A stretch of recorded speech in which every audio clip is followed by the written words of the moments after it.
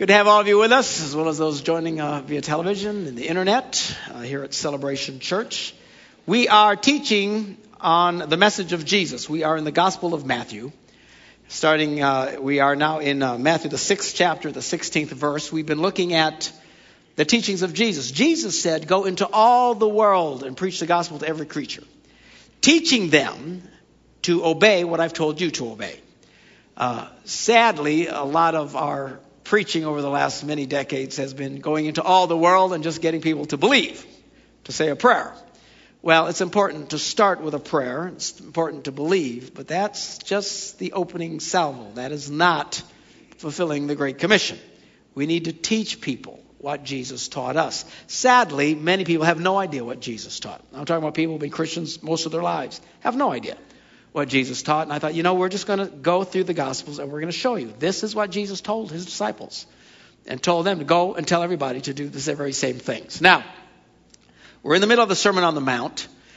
It's taken quite a while because, every little phrase or so, he's got some other amazing thing to say, and we got to talk about it. It will speed up once we get past this. But he's now talking in verse 16 about fasting. He says, when you fast, do not look somber as the hypocrites do, for they disfigure their faces to show others they are fasting. Truly, I tell you, they have received their reward in full. But when you fast, put oil on your head and wash your face, so that it will not be obvious to others that you are fasting, but only to your Father who is unseen, and your Father who sees what is done in secret will reward you.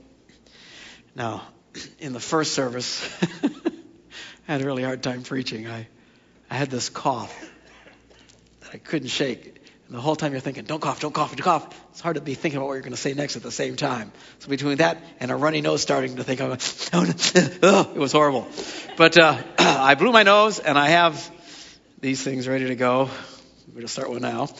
And hopefully I can talk without thinking about not coughing.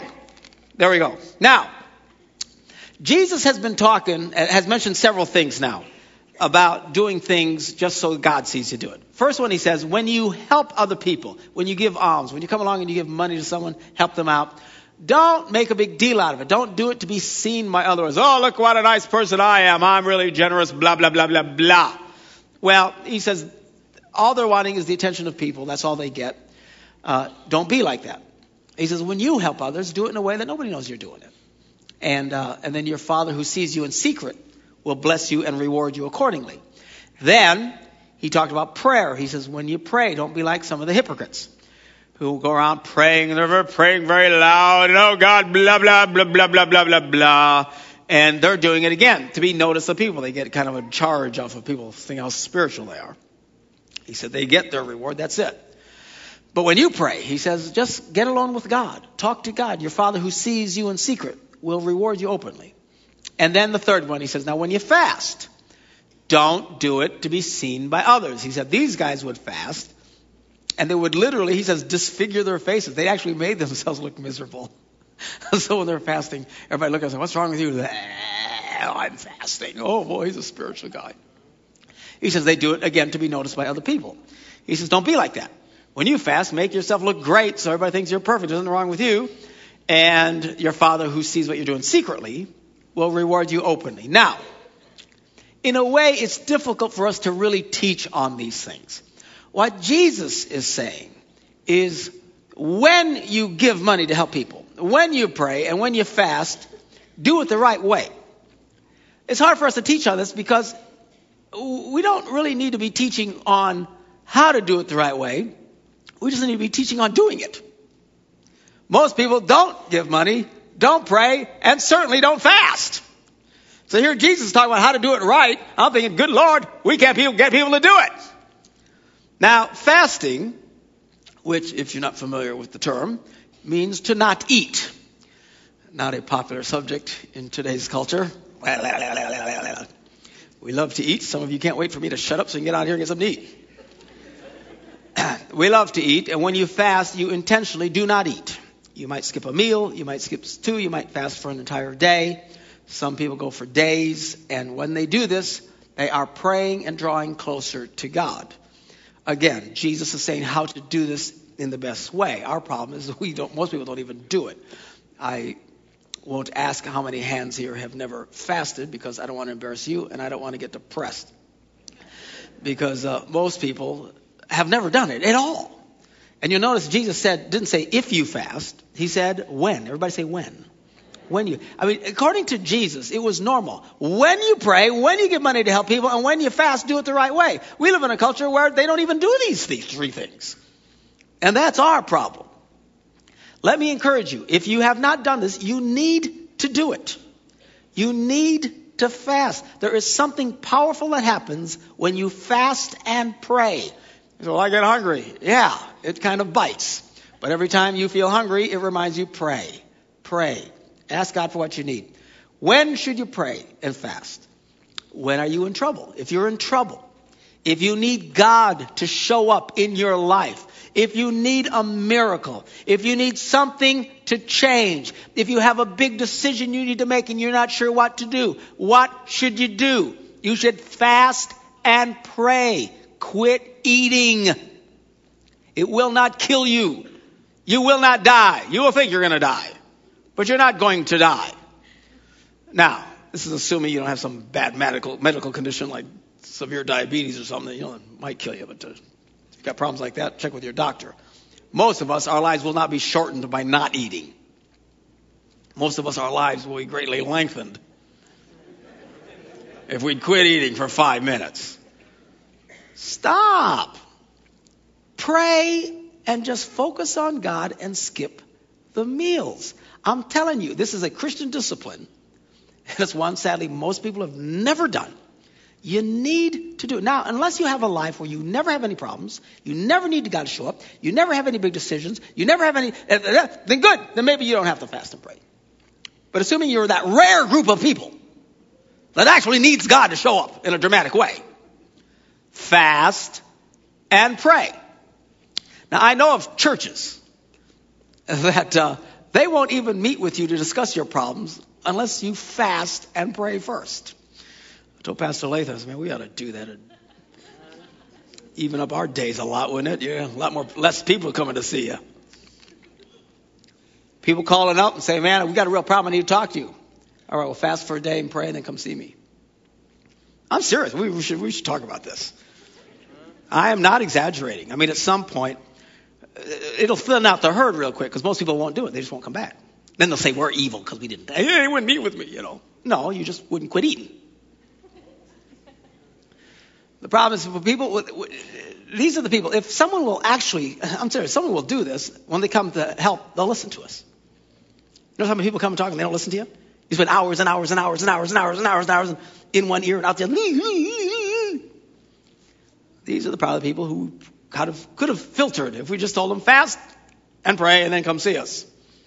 Sometimes when you go see the doctor, before you get a test, you got to fast, right?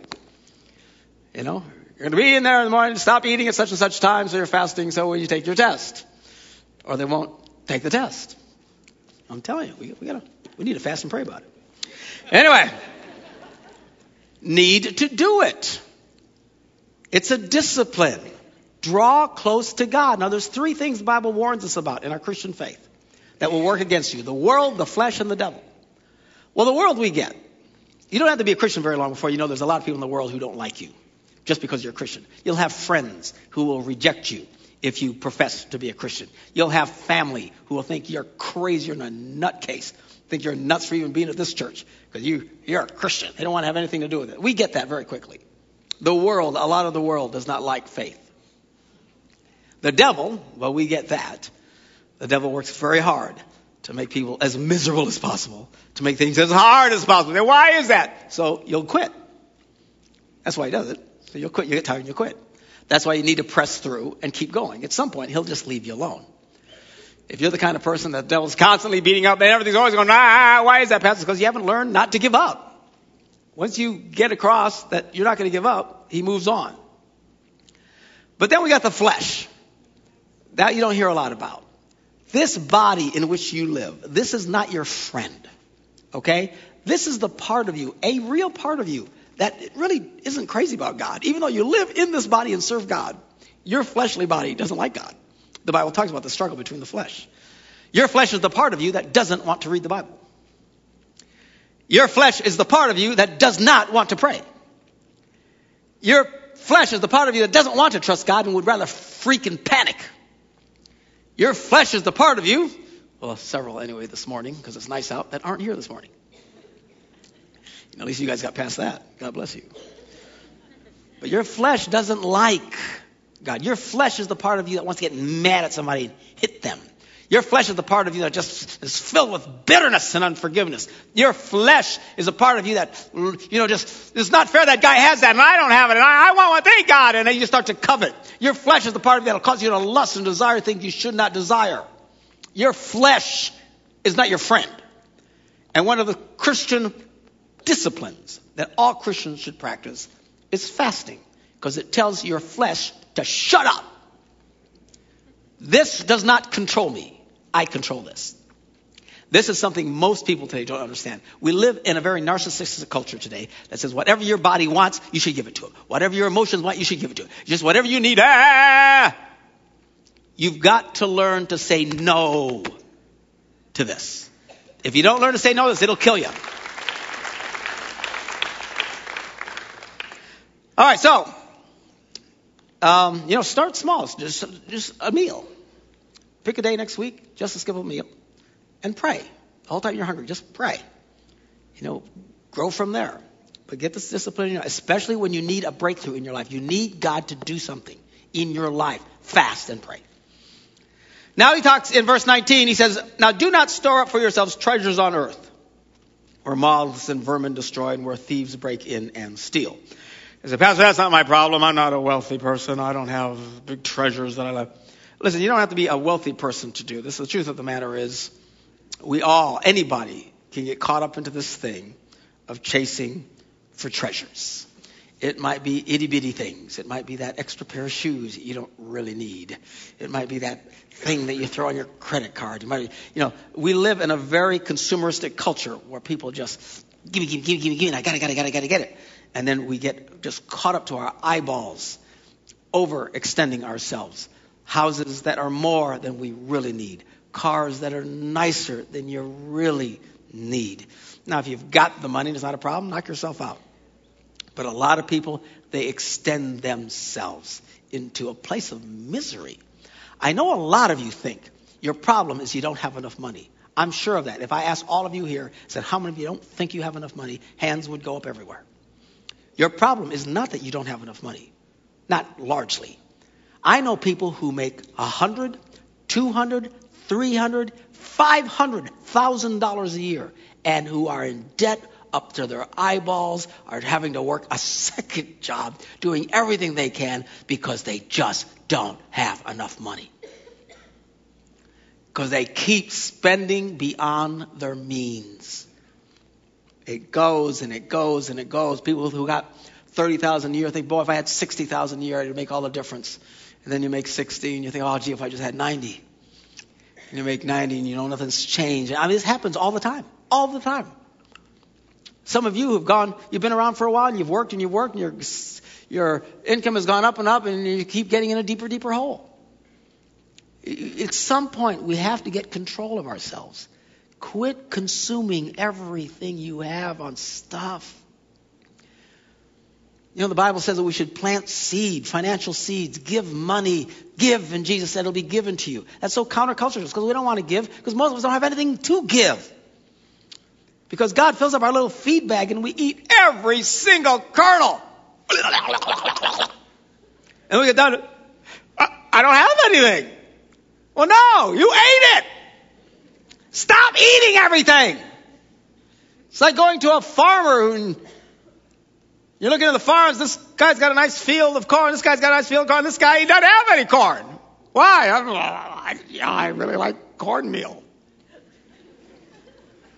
And I got the seed, and I mean, it's really, cornbread and stuff, little honey and butter. It's really good, man. And I gave some to the neighbors. They enjoyed it too. It was really, and I didn't have anything else to plant. There's a picture of most of us in this room. I know it. We're Americans. That's what we do. And then we run out of corn, and then we give somebody a card and say, here, give me some more corn. What are you going to do with it? Eat it. Then we read about this stuff and giving and, Pastor, I don't have anything to give. I know, you ate it. Stop eating everything. And I know this is hard. And some of you, it'll take you years to get this, but we'll keep beating it into you. Quit spending every puking penny you have on stuff. Get a smaller house. Drive an older car. I drive a used Kia. Praise God. Hallelujah. I could drive a really nice, new, fancy car where these young guys go, ooh, what a cool car. As it is, they see me driving around and say, what a dork. But this dork has money. Because I'm not buying the cool car, so you can go, ooh, what a cool car.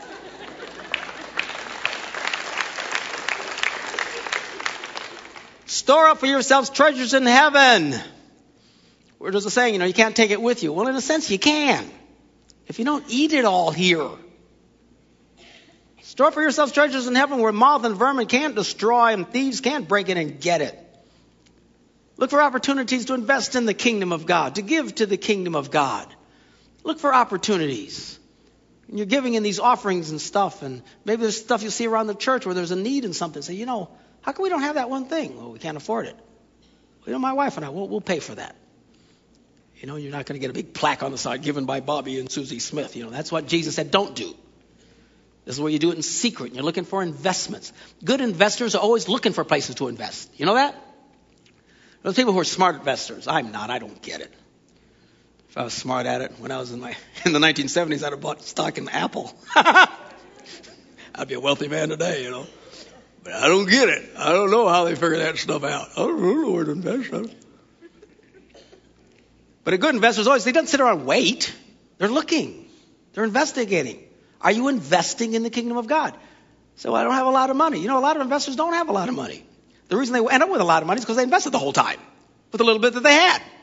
Took a little bit, invested here, bought more stock here, put a little here, da. After a lifetime, hoochie mama, they got a bunch of money. Weren't they lucky? It's not luck. They invested. They planned. Are you planning for eternity? Financially speaking, invest in the kingdom of God. Because Jesus said, where your treasure is, there your heart will be also. Then he says, it sounds like he changes the subject here, but he doesn't. He says, the eye is the lamp, or the eye is the lamp of the body. If your eyes are healthy, then your whole body will be full of light. But if they're not healthy, you'll be full of darkness, obviously. And if the light within you is darkness, how great is darkness? He's not talking about eyeballs here. He's still talking about money. He says, no one can serve two masters. Either you'll hate the one and love the other, or you'll be devoted to the one and despise the other. You cannot serve both God and money. And then he continues to talk about money, which we can't get into now. We'll have to pick it up when we continue on. But you cannot serve two masters. If you're going to focus, this is where we have a problem. Our eyes, we become so myopic, we get so focused on money that it becomes a trap for us. Now, here's the crazy thing about money. We all need it. We all need the money. Without it, life is really hard. And then you become a burden to everybody. We need the money. We need something that the Bible warns us about. What does it mean? Just be careful. Don't get so caught up, all focused your eye on that one little, I need just that stuff. Because you'll be full of darkness if you do this. Don't get so caught up in the pursuit of gain that the things that really matter in life begin to diminish. Now, and Jesus is going to warn, as we get through this and we're reading through, you'll see him warn many times about this. There's one thing, if there's one thing Jesus talked a lot about, there's a few places where he talked about, forgive people and, don't divorce your spouse and some of these things we've already hit on. But, one thing he talks a lot about that we'll see recurring, two things, forgiveness and money. Don't get so caught up in stuff. It will suck the life out of you. It's like a drug that you can take, that if taken properly, will bring you healing in life. But misused can kill you. Right? It's like that. You got to be careful with some of these drugs. And money is that kind of a drug. You need it. But you need to be careful. Don't get so consumed by it that it becomes so important to you and so consuming that it will start sucking the life out of you. And if there's one area that we really struggle with this, I think it is Christian parents today, where we are really sending the wrong message to our young people. because you've done life for 15, 20, 30 years and you've worked so hard and you know how hard it is and the importance of money, and you often think, gee, if I'd have been a little bit smarter, or if I'd have gotten more education, or if I'd done this and this and this, and then the overwhelming message you pass on to your kids above all, above everything: get a good education. You got to focus on money. You need a career. You got to get all this stuff. We've been reading more and more the statistics today in the Christian church in America. It's an abysmal disaster. Evangelical churches like ours, and there's millions of people in America that go to churches like ours, that are Bible-based, Bible-centered, Christ-focused churches. It's not about religion. It's about really knowing God in their life. But they're saying that 80% of our young people today are giving up on their faith by the first and second year in college. 80%. Surely we're doing something wrong. That means we take your little snot-nosed little sweetheart back there and change his poopy diapers and get him a little older and start teaching him Bible studies and put him in here where Pastor Keith teaches him more Bible stories and teaches him to sing and praise God and get involved in the youth group and worship in Jesus and get him into these services and listen to me ramble away and all. And after 18 years of us pouring our values into them, 1 or 2 years out of school, they're giving up on Jesus. Our kids are failing morally at an accelerated rate. And while there are several reasons for this, one of them, I'm telling you, one of them is that we have lost our focus. We have told our kids, above all, I didn't, but many have told their kids, above all else, you need that education, you need that career, you need that money. That's the biggest focus on it. And just get it. And I know parents who get so obsessed by this. Christian parents. They're worshiping at the altar of money, money, money, money, money, money, money, money, money. And they love the money and they worship the money. And who cares about the God of heaven? Who cares about him? We don't need him. He'll get over it. My kids are having sex. Oh, I don't care about that. They need money. And our kids don't go to church anymore. Well, we don't care. We need money. It's the most important focus. And what we hope is that they'll still do the stuff right. But when it comes down to it, the most important thing, forget that. We need money. I know Christian parents who've told me, I know some of you get mad at me when I talk about encouraging our kids. If you fall in love, you want to be with someone, get married. I don't care if you're 18, 19, 20 years of age. I don't care how old you are. You find someone to do life with, do it right. And Christian parents just have fits about it. Oh, how can you tell them to do that? I've had Christian parents who tell me, I would rather my kids have sex than marry too young. I'd rather they move in with their boyfriend and go, I don't want to get married too young. Now, some of you sitting out there think this way. And you wonder why our kids are such a mess. Why? Because the most important thing to you is their education, their career. Anything that might threaten this has got to be pushed into second place. We have to stop this insanity. It is time we start really living out our faith. And even though we know life is hard, you need the education, you need the schooling, but do life right. Honor God first.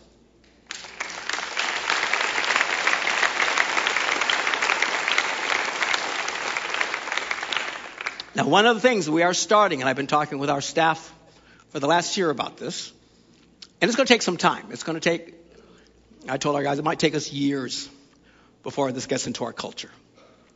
But we're going to start emphasizing and encouraging the young people that grow up in this church, our teenagers, that they should not graduate from high school and go right into college. That they should take 1 year and serve God. We're going to be introducing them and to you parents, opportunities. We're going to show you different ministries and organizations all over the world where these kids can get involved and serve and do something for others instead of just running off trying to get married, or not married, but make money and partying and all this other kind of nonsense. Now, I know just me saying this puts the fear of God in some of you guys. Some of you teenagers, I don't want to do that. Well, of course not, because you haven't been raised in a culture that emphasizes that. But we're going to change this. We can't force anybody to do anything. But when I stand before God, I don't want to be, I got to give an account. You know who's going to be under the toughest microscope in this place on Judgment Day? Me. Those are the rules. That's what the Bible says. Whoever teaches, he's going to be under a harder microscope than everybody else. I got to give an answer to all this stuff. I want us to know that we need to start putting God first. Mormons have more of a clue than we do. Mormons, for the first 2 years, they encourage their people, before you start college, take 2 years. 2 years. They say 2 years. When you see these Mormon missionaries around knocking on doors and stuff like that, those young men, they're all taking 2 years of their life, and they're serving their religion before they start everything else in life. I'm pushing for a year. If you can't do a year, do a semester. Do something.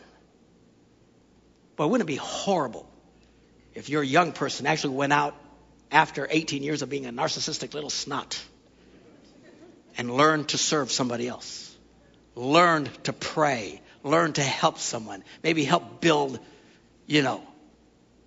shelters for people in India, or who knows, the opportunities all over the world, or it doesn't even have to leave the country. You can stay in this country and serve and help. Or they're not making any money. Or you need to help support them. I'll tell you what, it's cheaper than 1 year at ORU. That's $30,000 a year. School's expensive, man. If nothing else, it'll buy you some time to save up more money and put them through college. Send them off somewhere. Get a culture. What we need to start doing is having a culture where we're saying to our young people, you're going to be graduating soon? Really, where are you spending your first year of college? Where are you spending your first year of ministry? Where are you going to spend your first ministry opportunity? Where are you going to go for ministry? Oh, you're almost out of high school. Oh, so where are you going? You're going with this youth group? You're going with this ministry over here? Wouldn't that be a great change? That the expectation in our ministry, no, they don't have to do anything they want. But where the expectation becomes that as soon as I leave high school, the first thing I do is I go and serve. And I put God first for a year of my life and get them into a situation where they're immersed in seeing real need. See what it means to sacrifice, to give. Then when they come, it's a year. It's nothing. It will give them, I'll tell you, they will come back and they will be changed forever. And now they can come back and start focusing on their school. And I'll tell you what, they're going to be different. Their heart will still be in a place of knowing what it means to serve and help others. Kids who do this oftentimes, even during the summers while they're going through school, still will take off and go and do a missions thing for a month or two. It's something that gets in them. It changes you. We've got to learn to give. We've got to learn to serve God. Listen to me. The most important thing to your kid is not their education. It's not. The most important thing to your kid is not their career. It's not. If you still think the most important thing for your kid is their career and their education, you do not get this. The most important thing is that they know God, that they know Christ, that they know how to live out their faith and to give back and to serve others. When we start having that kind of culture, we will change the world. Let's pray.